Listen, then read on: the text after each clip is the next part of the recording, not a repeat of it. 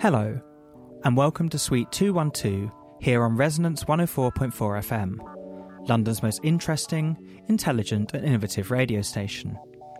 I'm your host, Juliet Jakes, and this week I'm talking to English-based Mexican author Chloe Aridius about her personal and creative relationship with the English-born and Mexican-based surrealist novelist and artist Leonora Carrington. Chloe was born in New York and grew up in Mexico and the Netherlands, where her father, the Mexican poet Homero Aridius, worked as an ambassador. She studied at Harvard and Oxford, where she completed a PhD in 19th century French poetry and magic, publishing a set of essays on the subject in 2005. 4 years later, she published her first novel, Book of Clouds, via Chatto & Windus in the UK, which won the Prix de Premier Roman Étranger in France. Her second novel, Asunder, came out in 2013. She was also a co-curator of Tate Liverpool's Leonora Carrington exhibition in 2015. Most recently, she has been the star of Joshua Pignonese's genre-bending psychological thriller Female Human Animal, which grew out of that Tate exhibition and takes in Chloe's relationship with Leonora Carrington, as well as several figures from London's contemporary art world. Full disclosure, that includes me. More on that later in the show. Her next novel, Sea Monsters, is published by Chatto & Windus in February next year. Chloe, welcome to the show. Hello, thank you. So we're going to open the show today a slightly different way to usual.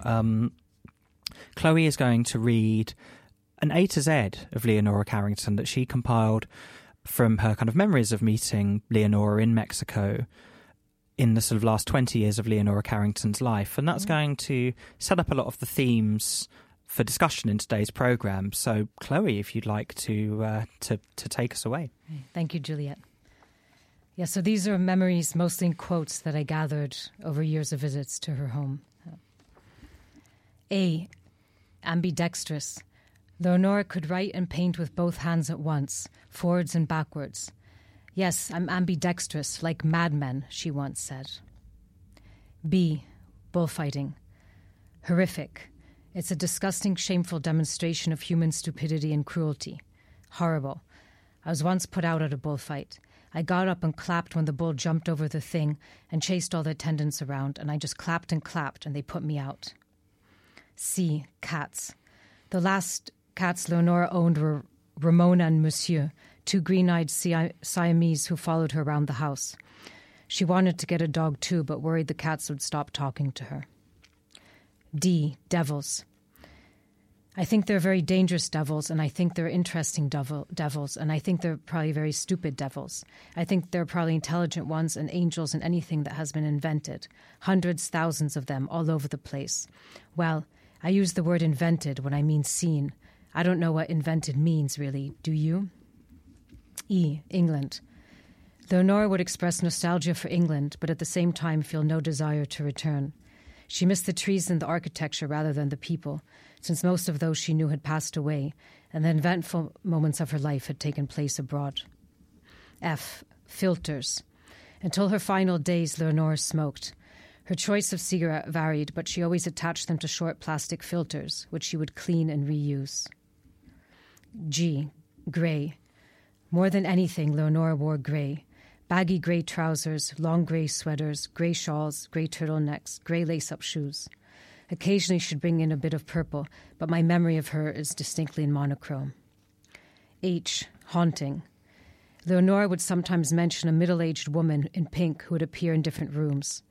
A few friends claimed to see the ghost as well, standing behind her. She was never scared, however. In previous times, her home had been a printing house, which is not a very sinister thing, she said. I. Imagination. Nothing is created by the imagination. Imagination is a very mysterious force which we know very little about. We don't know if it creates anything. I think that things occur. Like, for instance, someone once may have invented a cup because it was easier than putting your face into a river and lapping up the water. J. Edward James. Englishman in Mexico, patron of the Surrealists. Leonora was fond of him, despite saying he lacked respect for his friends and would wash his hands with her shampoo. K. The Kabbalah, the book Leonora would mention most often, important to her throughout her lifetime. L. Lapland. Often one would ask Leonora what place she most wanted to visit, she would say Lapland. She loved reindeer and wished the Lapps would stop eating them. M. Manipulation. She once said that manipulation is what makes the great cosmic yogurt. N. Nagas. Some of Leonora's favorite mythical creatures from Indian mythology, which featured in her paintings and sculptures. O.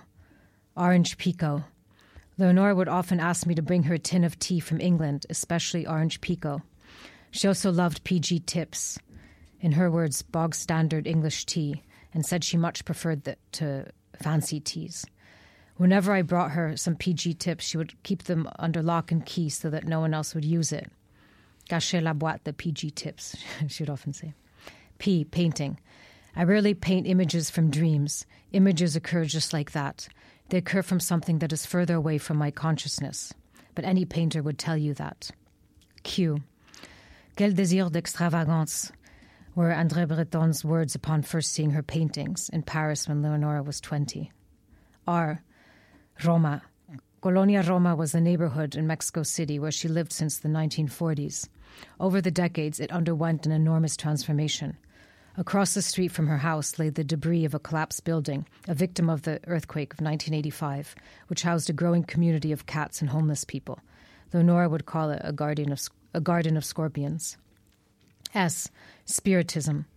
Leonora could see through the hocus pocus of people who claimed to have supernatural powers.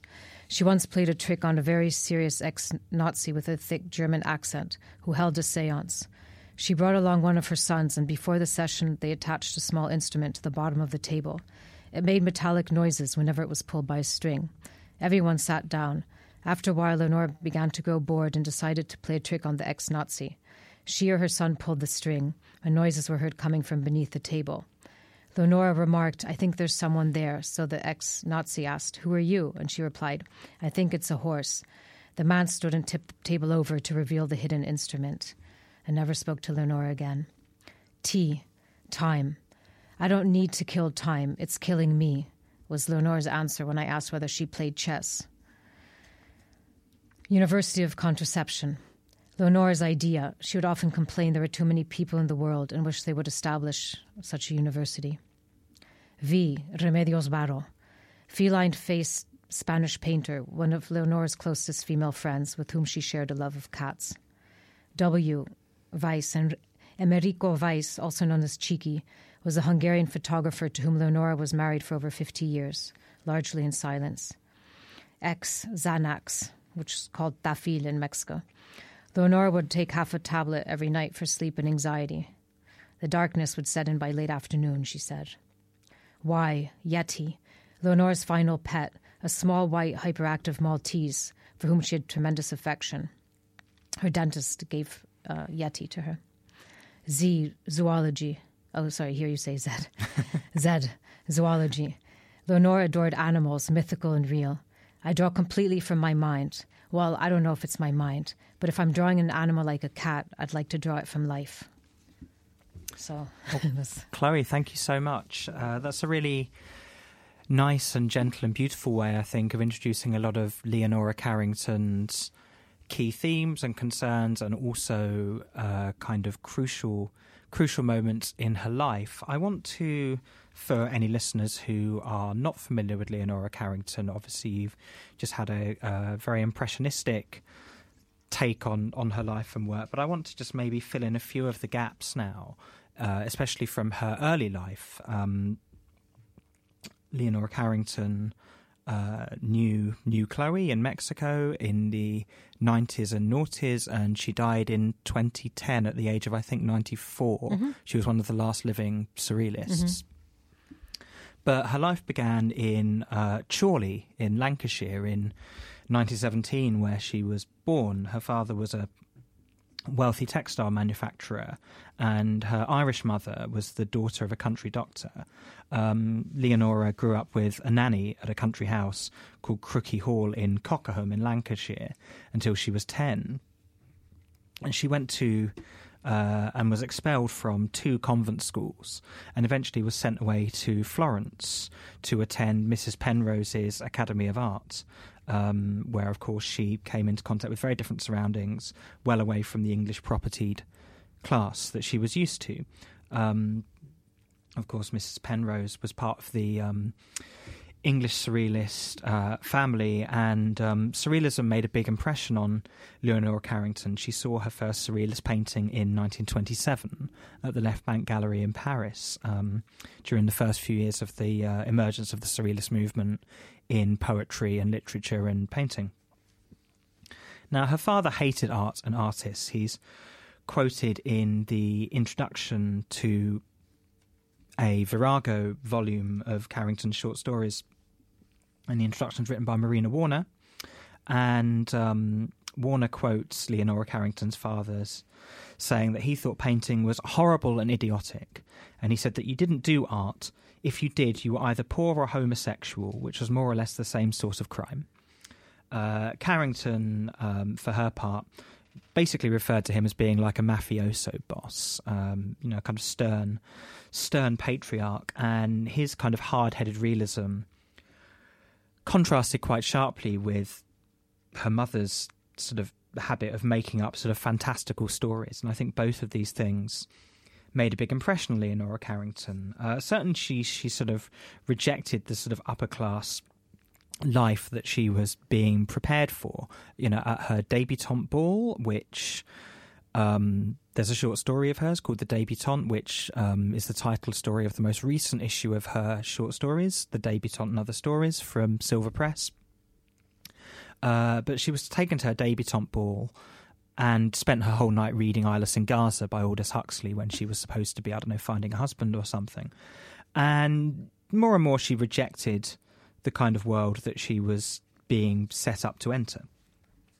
She got into the English Surrealist scene via Herbert Reed, the art critic, and the 1936 International Surrealist Exhibition at the Burlington Gallery in London, which took place when she was 18 or 19. Now, this exhibition was quite famous. It made quite a big impression across Europe. Salvador Dali was there, Dylan Thomas, many others. Carrington wasn't really that impressed with the English Surrealist movement as a whole, to be honest. Several things about the English Surrealism movement kind of stand out. I mean, firstly, a lot of the people who looked like they were going to be key figures in the English Surrealist movement were very young. One of them was the poet David Gascoigne, who got involved with Surrealism when he was just 16. He wrote a short survey of Surrealism, which he published in the mid-30s. And by the time he turned 20, he'd more or less given up Surrealism after writing a short volume of Surrealist poems called Man's Life is This Meat. Another person in the orbit was a Yorkshire poet called Hugh Sykes-Davis, who only wrote a handful of poems, but he wrote Britain's first Surrealist novel, Petron, in 1935. And this has nothing of the kind of Marxism of a lot of French Surrealist writers and European painters. It doesn't even have that much of their engagement with Freud. Davis conceived of Surrealism as being rooted in the kind of Romantic tradition, Shelley, Coleridge, Byron, and so on. But also in figures like Lewis Carroll, Edward Lear, and Beatrix Potter,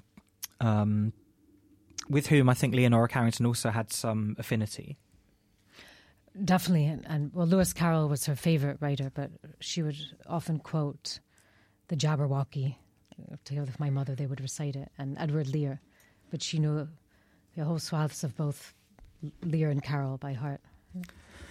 Yeah, and I mean, a lot of these authors, like I said, didn't really stick with Surrealism. Like Charles Madge, for example, ended up feeding into the mass observation movement. Humphrey Jennings was in their orbit, and he ended up making documentaries. Hugh Sykes-Davis became more of a critic. Gascoigne started writing more kind of religious poetry. And actually, a lot of the key figures in the English Surrealist movement ended up being emigres from other countries, the Belgian poet E.L.T. Meesens and the Italian writer Tony Del Renzio. And, of course, they became great rivals and split from each other. So really, I think the main long-term thing that Carrington took from this exhibition was the Herbert Reed book on surrealism. On its cover, it had Max Ernst painting two children menaced by Nightingale. Leonora Carrington loved this painting, and she wanted to meet Max Ernst as a result, which she did the following year, 1937, via the architect Erno Goldfinger. At this point, she was studying at the Amédée aux Enfants Academy, but she decided to move to Paris with Max Ernst, and Max Ernst's first wife, Marie Berthe Orance, was kind of understandably not very happy. So they moved south to Provence in 1937.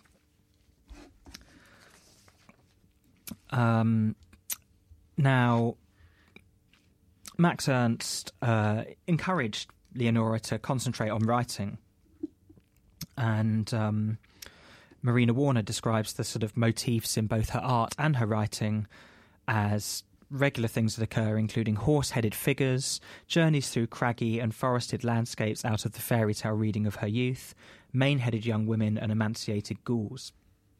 Now, Warner speculates that Ernst encouraged Carrington to write rather than paint, perhaps, she says, so that he, Ernst, could annex her stories more fruitfully.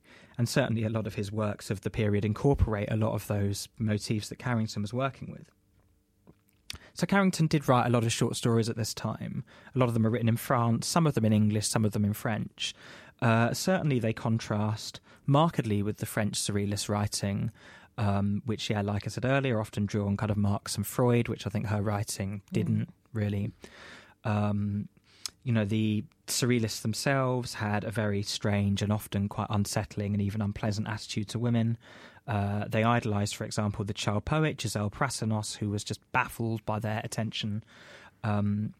They also published a volume of poetry in celebration of Violette Nozière. Excuse my terrible French pronunciation. Violette Nozière was a young French woman who murdered her aunt after being forbidden to go to a party. Of course, they also lionised the hysterics of Jean-Martin Charcot and others from the 19th century. And, you read the surrealist novels such as Bresson's Nadia, and there's often a celebration of this kind of convulsive beauty. Obviously, moving to France in the late 30s, they were living together in the south of France not long before the Nazi invasion, at which point Max Ernst was arrested. Carrington ended up fleeing to Spain. She had a breakdown. She was hospitalised on her parents' orders. She had convulsive therapy, was given hard drugs. And she wrote a memoir about this called Down Below, documenting her experiences. In this, she was encouraged by André Breton, who, of course, had his fixation on this figure of the mad woman. Again, Marina Warner's take on this is quite interesting. She compares Leonora Carrington to Mary Shelley, who, Warner says, also fantasised improbable things and managed to survive romanticism. Carrington, says Warner, survived being cast to perform the role of the marvellous erotic and farouche child. Max Ernst ended up in the US, where he ended up marrying Peggy Guggenheim. Carrington went to Mexico via Lisbon and spent the rest of her life moving between there and New York. So, Chloe, I'd like to bring you back in at this point. Maybe we can talk about how you met Leonora Carrington in Mexico. It was in the early 90s, and I think one Saturday afternoon, and we went to the house of... There was a wonderful doctor named Teodoro Cesarman, who was doctor to almost all the Mexican writers and artists. Just like there was one dentist named Isaac Masri, both Jewish, who was, again... in return for books or paintings, would never charge his patients, and everyone would donate what they could. So we went to Teodoro Cesarman's house for lunch one Saturday, and Leonora was sitting there, and we immediately hit it off, and she said, "Come for tea tomorrow." So the next Sunday afternoon we went to tea, and then it became a ritual. Almost every Sunday we'd go to her house for tea after lunch. And if we arrived late, say half an hour late, because in Mexico City, because of the traffic, one never knows what time one's going to arrive, she would say, "You've stolen half an hour of my life in waiting." She was still very punctual. But And so over the decades, and it became a ritual, Sunday afternoon tea at her house. And well, my parents went every Sunday, and I would go when I was visiting home, so at least two or three times a year when I was in Mexico. And she would always ask me to bring things for her and ask me for news from England. Yeah. I mean, reading some of your work and reading a lot of Leonora Carrington's short stories, which, like I said, have been collected kind of several times now, I see some affinities between your work and hers. I mean, certainly you both have an interest in kind of animals and myths. And Leonora Carrington had a strong interest in alchemy and horoscopes, divination, magic, sorcery. I wonder if you could talk a bit maybe about any conversations you had with her on these topics, and maybe, if you like, how they fed into some of your work. Yeah. Yes, she also felt very strongly about animals and man's treatment of the animal kingdom. So we would often speak about, the animals in our own lives and then in the world beyond. But she would always, usually when we would arrive at her house, she would first ask my father to tell her about politics. And then after a few minutes, ask him to stop because she was getting depressed, and then return the subject to more personal things. So she always spoke about what she was reading, which was usually detective novels or the Kabbalah.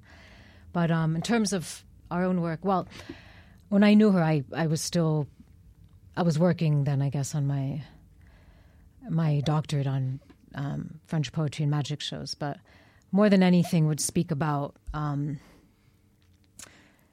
as you could probably gauge from the A to Z, for her, the imagination and any sort of invention, she didn't distinguish. She said things just happened, or she would see them. It wasn't a question of distinguishing between anything that was somehow wrought or brought into existence by some kind of intellectual endeavor, that somehow things just happened, which was, of course, a very surrealist way, just an automatic kind of creative drive. And so she was tremendously inspiring in that way when I was thinking about the poets, the French poets who lived day-to-day magic and sort of coded, like Nerval, who went through the city coding urban features and what he saw. But there's also, with Leonora, very much, and it's only something in hindsight that I saw once I began writing fiction, was this cohabitation, the coexistence between the domestic and the fantastical, or the quotidian and the fantastical, which in her stories, again, often it's very domestic or quotidian or almost banal settings, and suddenly it's the eruption of some fantastical presence or a feral spirit. And when I started writing my fiction, again, not on an entirely conscious level, but there was always something fantastical I felt in whatever setting I was setting out to put down to paper. But it was also just interesting. It was very much an intergenerational friendship. So, and I was quite timid. So it was much more Leonora speaking, and occasionally she'd ask questions. And when I was living in Berlin, she'd say, "Why are you living in Berlin?" And but more than anything, she loved to tell us what she was reading, and she never liked to talk about her work at the time. And she was also quite resistant to any kind of interpretation of her work. So one had to be very careful how one formulated any questions, even saying, well, what inspired you at the time, or how did you come to paint this or write that? So, yeah, I mean, she certainly, I'm more familiar with her writing than her painting, but I do find her writing feels quite resistant to analysis for some of the reasons you've mentioned. They don't sort of invite, this kind of Freudian Marxist reading that a lot of the French male surrealists invite, for example. And like you say, they have this kind of this fairy tale quality to them. They're not children's stories, or they're not just children's stories. Yeah, no. But but they have that sort of, they have that kind of resilience against kind of interpretation. Yeah. I think. I mean, there are kind of recurring symbols and motifs, as we've already talked about. But I remember when I was reading that collection and revisiting her stories, I was very struck by the overriding theme for me was freedom, and freedom from constraints, social, cultural, even taxonomical, and a fluidity between species, and how the human species, whenever it seemed to appear in the stories, would somehow disrupt any kind of harmony or contaminate the natural world, where hunters or an overpowering father, but almost any human intrusion seemed to lead to some kind of sorrow or destruction. And then almost every story is inhabited by a feral spirit, wild animals of the forest, and who are usually the most majestic and stately. Yeah, I mean, Mexico, I think, was an interesting place for her to live and work. Mexico held real fascination for the Surrealists. André Breton visited in 1938, and he was really excited by what he called its cult of the dead and the art of the fantastical and its kind of astonishing landscapes. We mentioned earlier Leonora Carrington's one of her closest friends, the painter Remedios Varo, who married Breton's, I think, probably closest companion, or at least the person he kicked out of the Surrealist group last, the French poet Benjamin Péret. Péret was also a kind of committed communist, as was Breton. And Mexico also, with its kind of revolutionary traditions, had a lot of appeal for communist artists and writers and filmmakers. Obviously, famously, Sergei Eisenstein had his catastrophic attempts at making Que Viva Mexico there in the early 30s, which, if you have to watch it, are documented in the not particularly good Peter Greenaway film, Eisenstein and Juan Aniato. But, Leonora Carrington sort of found herself moving in artistic circles with Octavio Paz, Diego Rivera and Frida Kahlo. And I wondered if you had any thoughts or were able to talk to us about how this change of circle kind of affected her work at all. Well, I think I think it was very exciting for Leonora to arrive at a place where the country offered such tremendous, and the country, Mexico itself, and all its landscapes and ancient civilizations. There was so much just handed on a plate, and that slowly, those landscapes and mythologies very much became rather quickly entered her painting and tapestries. But it was also very exciting for her to arrive at a place where there was such a thriving and dynamic emigre community. And she embarked on also, which allowed a lot of experimentation, but also collaboration. And so making works with Remedio, they came up with recipes and cookbooks and collaborations of a sort, but didn't have maybe a lasting result. But it was a time of great experimentation also. So she was so inspired by the conversation about the work others were making. But then she made prints, sculpture, tapestries, even little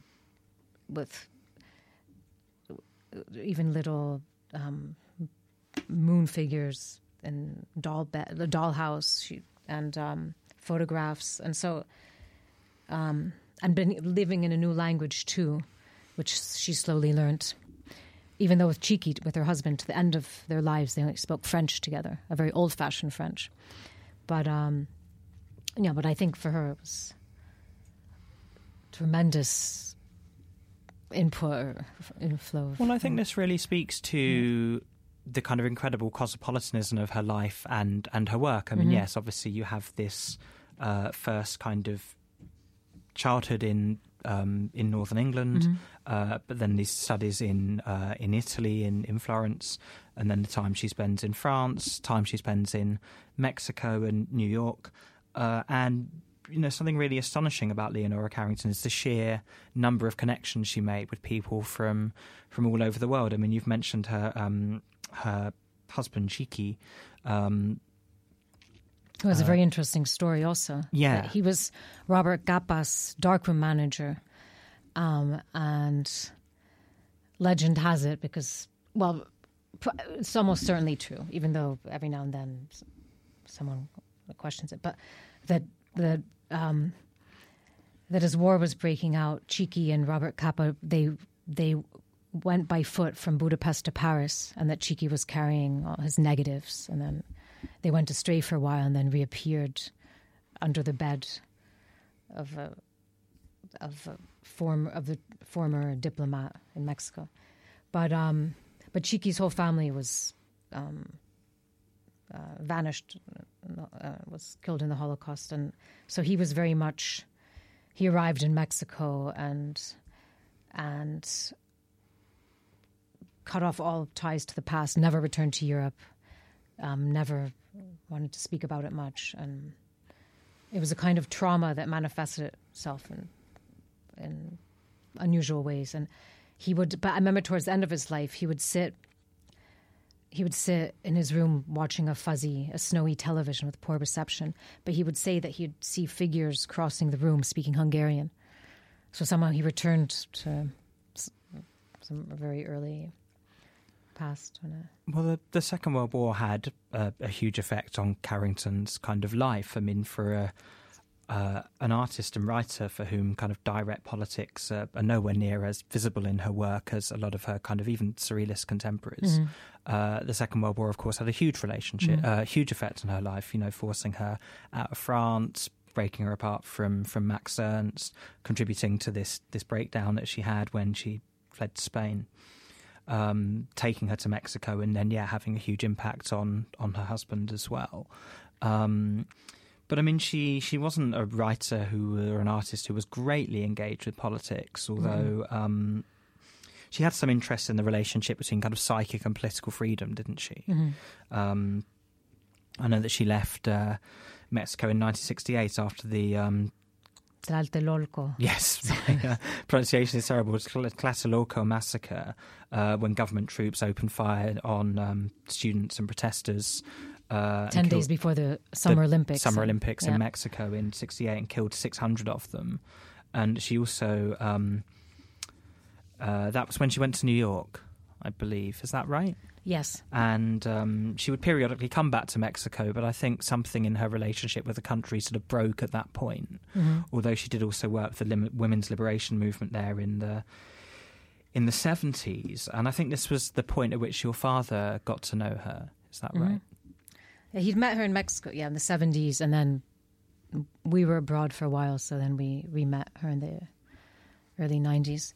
But just a footnote to the Tlatelolcos, what emerged afterwards in Octavio Paz's archives, once he died, was that Paz's first wife, Elena Garro, had denounced Leonora and many other artists and intellectuals to the government, to Díaz Ordaz, the president's very authoritarian regime. But Garro, she said that several of the left-wing intellectuals had incited the students and blamed them for the massacre. So Leonora also felt at the time imperiled. And then her sons were adolescents. So she thought it was best to leave the country. And she would move between New York and Mexico City, I think, for the rest of her life. And, of course, your family were based across those two cities as well. Well, once she returned in the early 90s, she didn't travel much after that. Yeah. I mean, moving to Mexico, obviously, we talked earlier about how Max Ernst encouraged her to concentrate on writing. How much did she sort of shift between writing, painting, and kind of the object making and kind of sculptural arts that you were talking about earlier? I think, well, towards the end of her life, she definitely focused primarily on sculpture and would make small figures, which then she would take to the foundry, which she'd call the Great Alchemical Laboratory. And she worked with one man, I think his name is Miguel Orozco, I might be wrong, but and he would be the one responsible for transforming these little figures into these extraordinary bronze sculptures, which she'd keep in. She'd hardly turn on any light, so they'd just be these sculptures would be in the corners of looming in the corners of her house, in darkness. But so yeah, she stopped writing. She wasn't writing much, and then nor painting. Occasionally, she'd make a drawing in a book if, say, she was dedicating it to someone. But I think she definitely the last 10, 15 years, it was almost only sculpture. Yeah, I mean the sort of later years of her life, I think, are very interesting. You know, she was cast as Marina Warner put it in her introduction to The Seventh Horse and Other Tales, as a holy and erotic nymph who uniquely knew by instinct certain delinquent mysteries which older men or old men could not reach without her help. That was how she was cast by like the Surrealist movement. But obviously she left those people long behind and outlived pretty much all of them. And even her novel The Hearing Trumpet from 1974 deals with ageing and the human body, a kind of spirit of sisterhood that gives her some, I think, parallels with a figure like Claude Cahun, who she also long outlived. I mean, Leonora always said she preferred the presence of women. Yeah. Yeah, and that's very clear in her writing. And I think her interest in like female sexuality and creativity obviously set her apart from a lot of the other surrealist writers. I mean, you get some of that in Claude Cahun, for example, but very few other places in the surrealist movement for the reason that it was dominated by men. But, you know, Carrington, yeah, like lived into her 90s and kind of kept working pretty much all that time. I wondered if you would maybe like to talk about how she dealt with like aging in her work, and maybe what changed in her work as she kind of reached old age.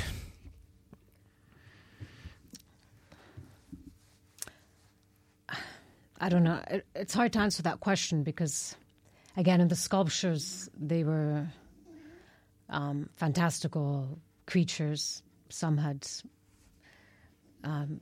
doors that would open onto small ovens, interior ovens. I guess all ovens are interior. But she would mostly, in the sculptures, it was, I don't know how one could read into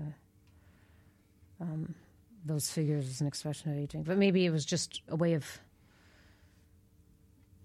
well, a new way of dealing with material and giving shape to, I don't know, there was something I think that was a new kind of immediacy to giving form, and the golem had always been one of her favorite figures in Jewish mysticism. So I think she, I don't know, I always thought of it as some sort of the sort of spiritual golems, all her bronze sculptures. But the Hearing Trumpet is, I think, the main answer to how she dealt with aging, probably. But she always, almost every single time we would visit her, she would complain about growing old and say that it wasn't a happy process. That said, I mean, she aged with tremendous dignity and smoked until the final month of her life and was defiant and irreverent even in the face of death, and definitely didn't act like an old woman in any way. And you continue to kind of see her and know her at this point? Yeah. My parents saw her a month before she passed away in Mexico, and she was completely herself. And then we were quite moved by something one of her sons said, that her final words before she passed away, where she was staring at a blank wall in the hospital, and her son, I think Gabby, said, "What are you looking at, Mother?" And she said, "Birds. The wall is full of blackbirds." And again, that bird of her childhood. Somehow she returned to a more English landscape and was seeing blackbirds. And it certainly never left her. And even in some of her paintings, some neo-Gothic architecture in her paintings, and from the buildings of her childhood. She very much dwelled in England until the end, on some level. Yeah. Okay, you're listening to Suite 212 here on Resonance 104.4 FM. I'm your host, Juliet Jakes, and today I'm talking to the novelist Chloe Aridius about her personal and creative relationship with the artist and writer Leonora Carrington. We've been talking a lot about sort of some of the locations and dislocations in Carrington's work, and it's kind of interesting to hear you sort of suggest that psychically she was quite moored in her Northern English kind of country upbringing, even as she sort of travelled all over the world and met people from all across the globe and became involved with so many different kind of cultural circles. I'd like to maybe just talk a little bit more about the relationship between art and writing. I just wanted to add something to that final comment you made, which is, I was just remembering a very important quote of hers, which I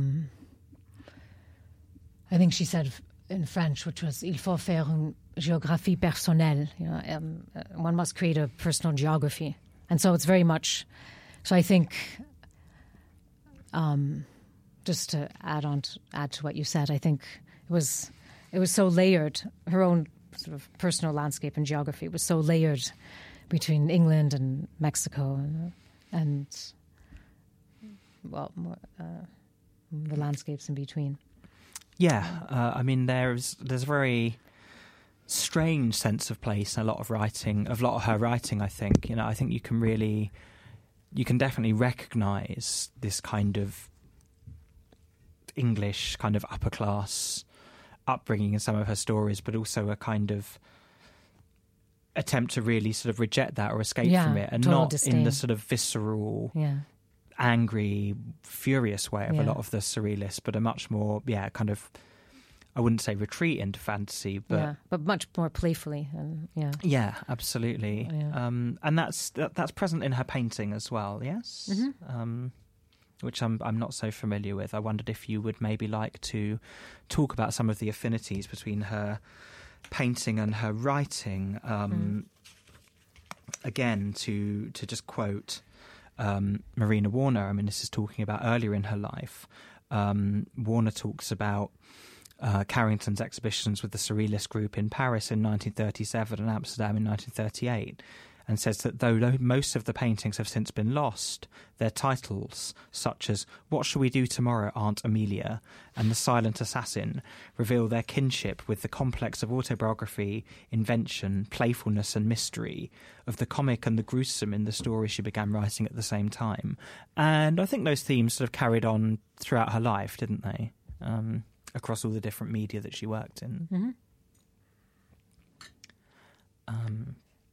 And I wondered if you'd like to maybe add anything about her paintings in particular, because I know you co-curated the exhibition in Tate Liverpool a few years ago. Yes. Well, as in her stories, the paintings, they're full of hybrids, and there's a whole bestiary of hybrid creatures in them that all they're all quite enigmatic, and some of them have very almost oracular presence, and one feels if they're withholding some sort of secret knowledge. And what's also quite striking, and something I became aware of, especially in the paintings we had at the Tate, was how important ritual was, and how whether it was tea drinking or religious rituals or pagan or secret rituals wasn't clear. But many of the paintings, it seemed like the figures are almost being interrupted mid-ritual, or having some communication between them that wasn't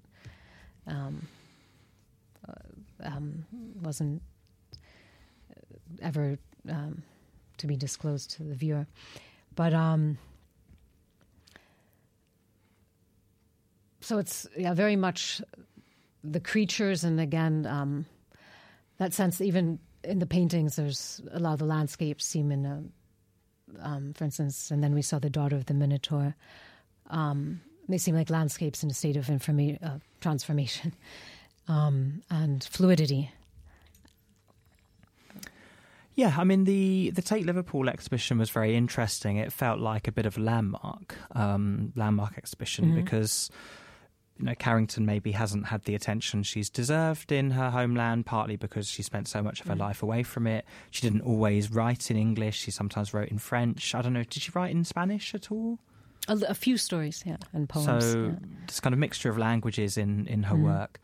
And, I don't feel her painting is particularly well known here. I've always thought the UK doesn't deal particularly well with people who work in more than one field. I think there was Carrington, another surrealist painter and writer, Ethel Cahoon, both of whom worked across these different fields.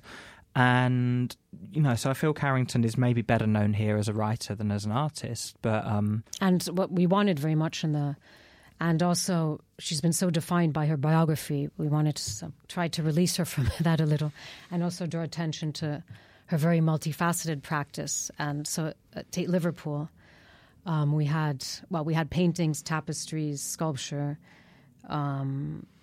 costumes and sets she did for film, and even photographs she'd posed for.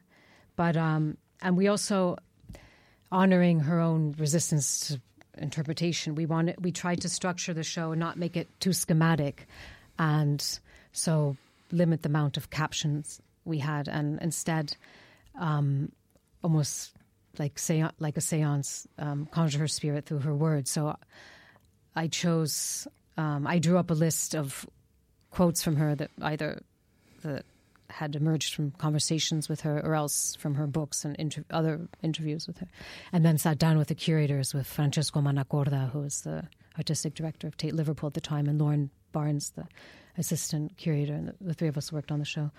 And so we very much wanted the whole structure of the exhibition was very much, we tried to guide it in some way by her spirit, and using her own words. I mean, what was the reaction to the show like? Kind of critically, or in terms of the public. Well, unfortunately, not enough people go to Liverpool, so at moments it feels frustratingly ephemeral because it was in Liverpool, and then there was never a catalogue, and so the people who did end up going, who didn't make the journey or who live locally, all loved it and were extremely positive, and indeed felt that it was long overdue to have. It wasn't a retrospective, but a very large work, exhibition of her work. Because since the early, I think it was 91, the Serpentine, there hadn't been an exhibition of hers in the UK.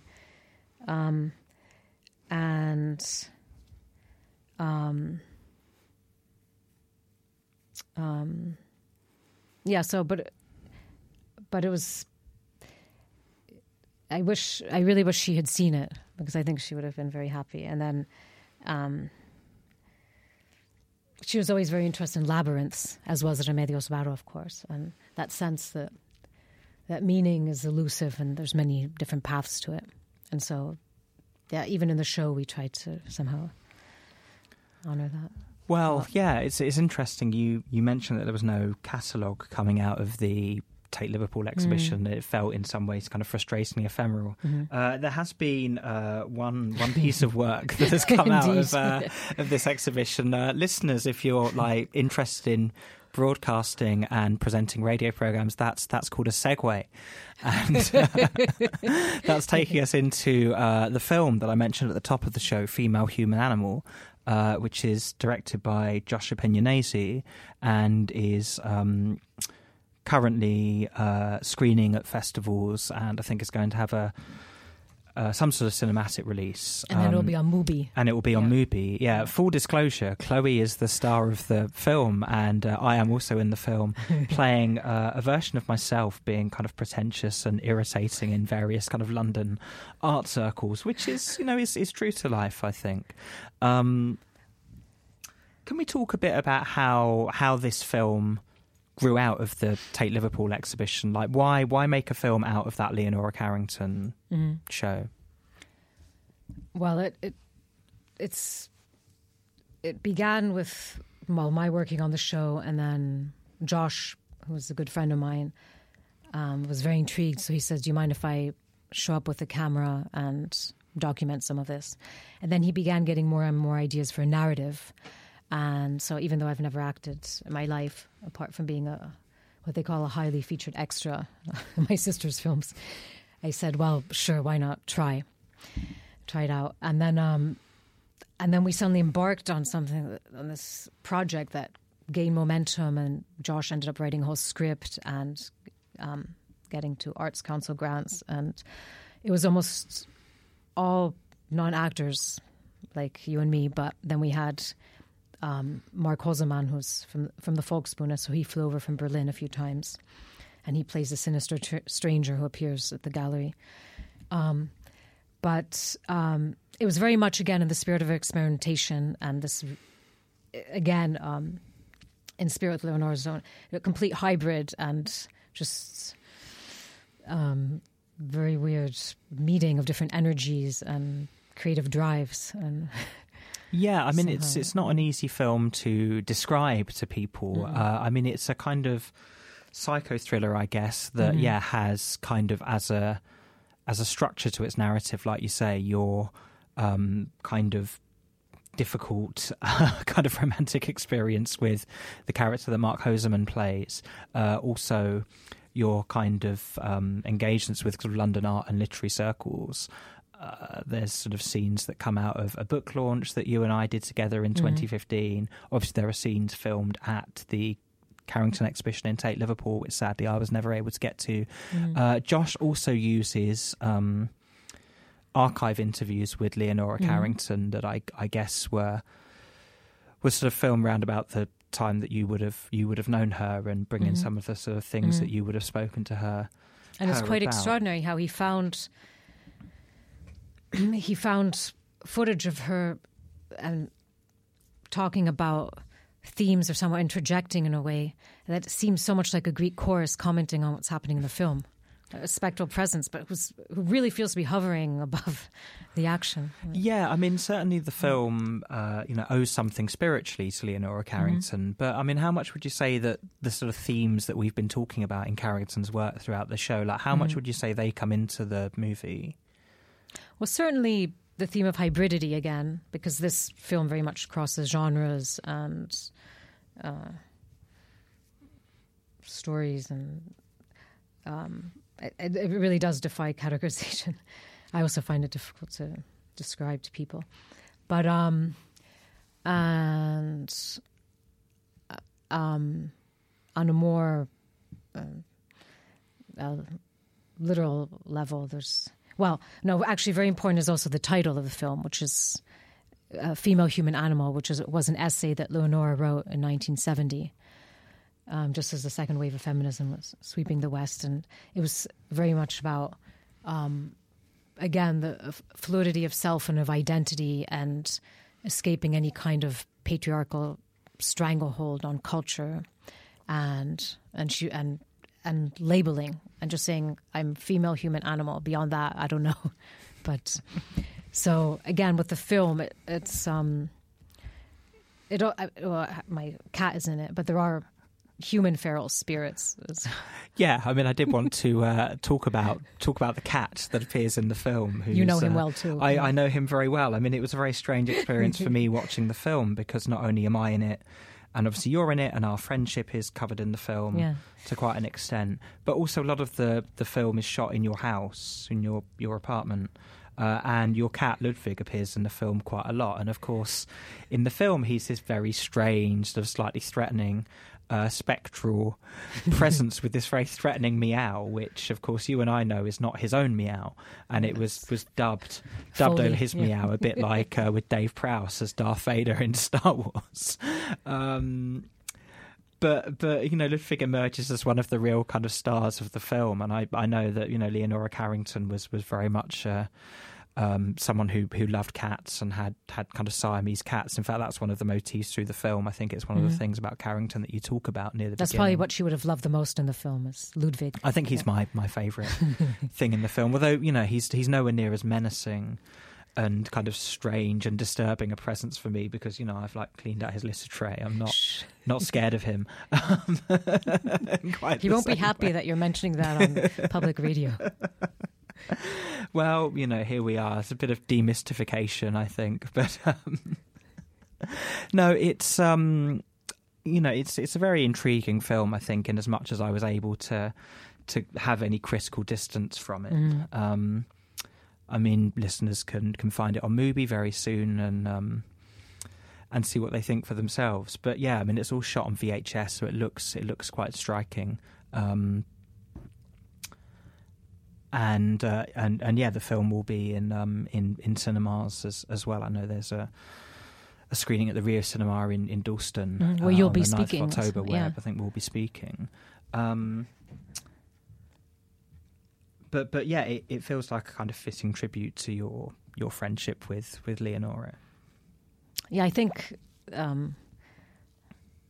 she would have approved of it. Yeah, and It's been hard very to say, amused. isn't it? Yeah.